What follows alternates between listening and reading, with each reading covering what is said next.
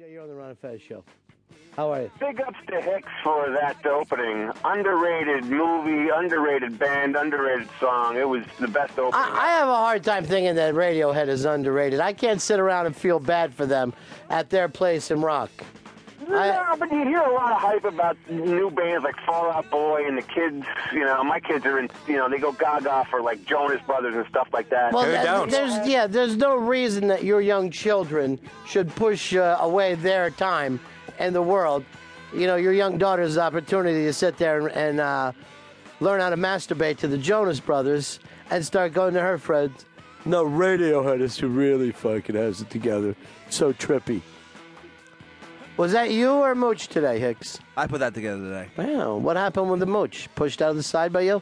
I didn't like the opener yesterday. I gotta get away from Animal Collective. All right. Here's the great thing about Mooch and Hicks. They are so fucking focused on the first 3 minutes of the show. And then after that, you see him, we'll sit back. Yeah, it was a great show today. He's setting off the flask, he's smoking his fucking cigarettes and coughing on himself. The world's oldest 25-year-old man. Tom Waits worries about your health. Maybe I could meet him then. You're a lunger. You're a fucking 25-year-old TB patient. I like rolling my own cigarettes now, too. Sure, why not? You got to have a hobby. You got to have a hobby. Fez, you never were a smoker, huh? Never picked it up. No. You know what? I tried.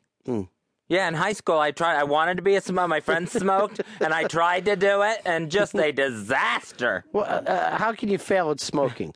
I would cough my head off till I threw up. From smoking a cigarette? Yeah, from trying to, inhale the smoke and get it done right and look good doing it. It was so much pressure. I had peer pressure the other way. You weren't fucking cool enough to have peer pressure. Yeah, exactly.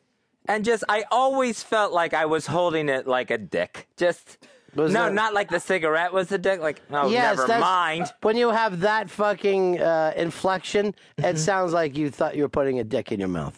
So I just looked... A small filtered dick. I looked bad doing it. I sounded bad doing it. It just wasn't for me. You know, I'd like to get an update. You ever had a good day?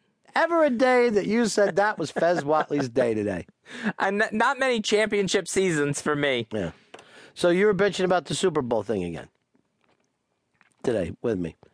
You said that you're having problems with the bosses with the Super Bowl. Oh, yeah.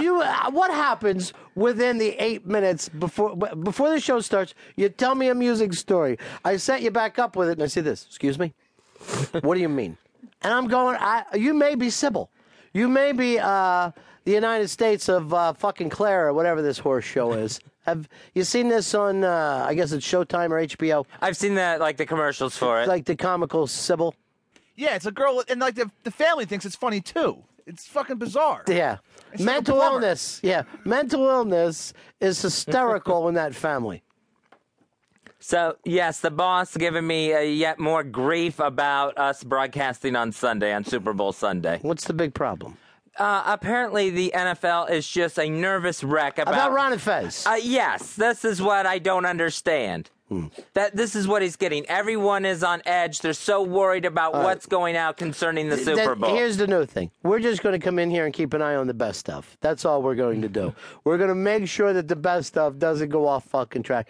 And then we're going to edit some unmasked and whatever the fuck it's going to be. I forget. The Ron Bennington interviews, whatever it takes. And Sam and Dave's trash or fucking cash area, whatever they call themselves.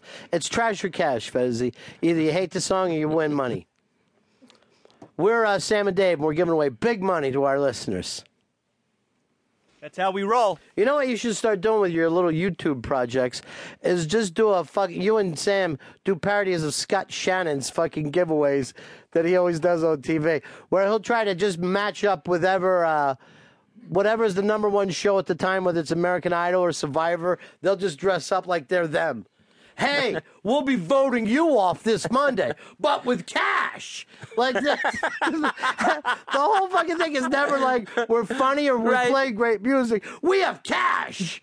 They have never once done a spot that when they just, I don't know when their hot time is, but they'll just run 500 of them. Yeah, and for some reason, one of them is always counting.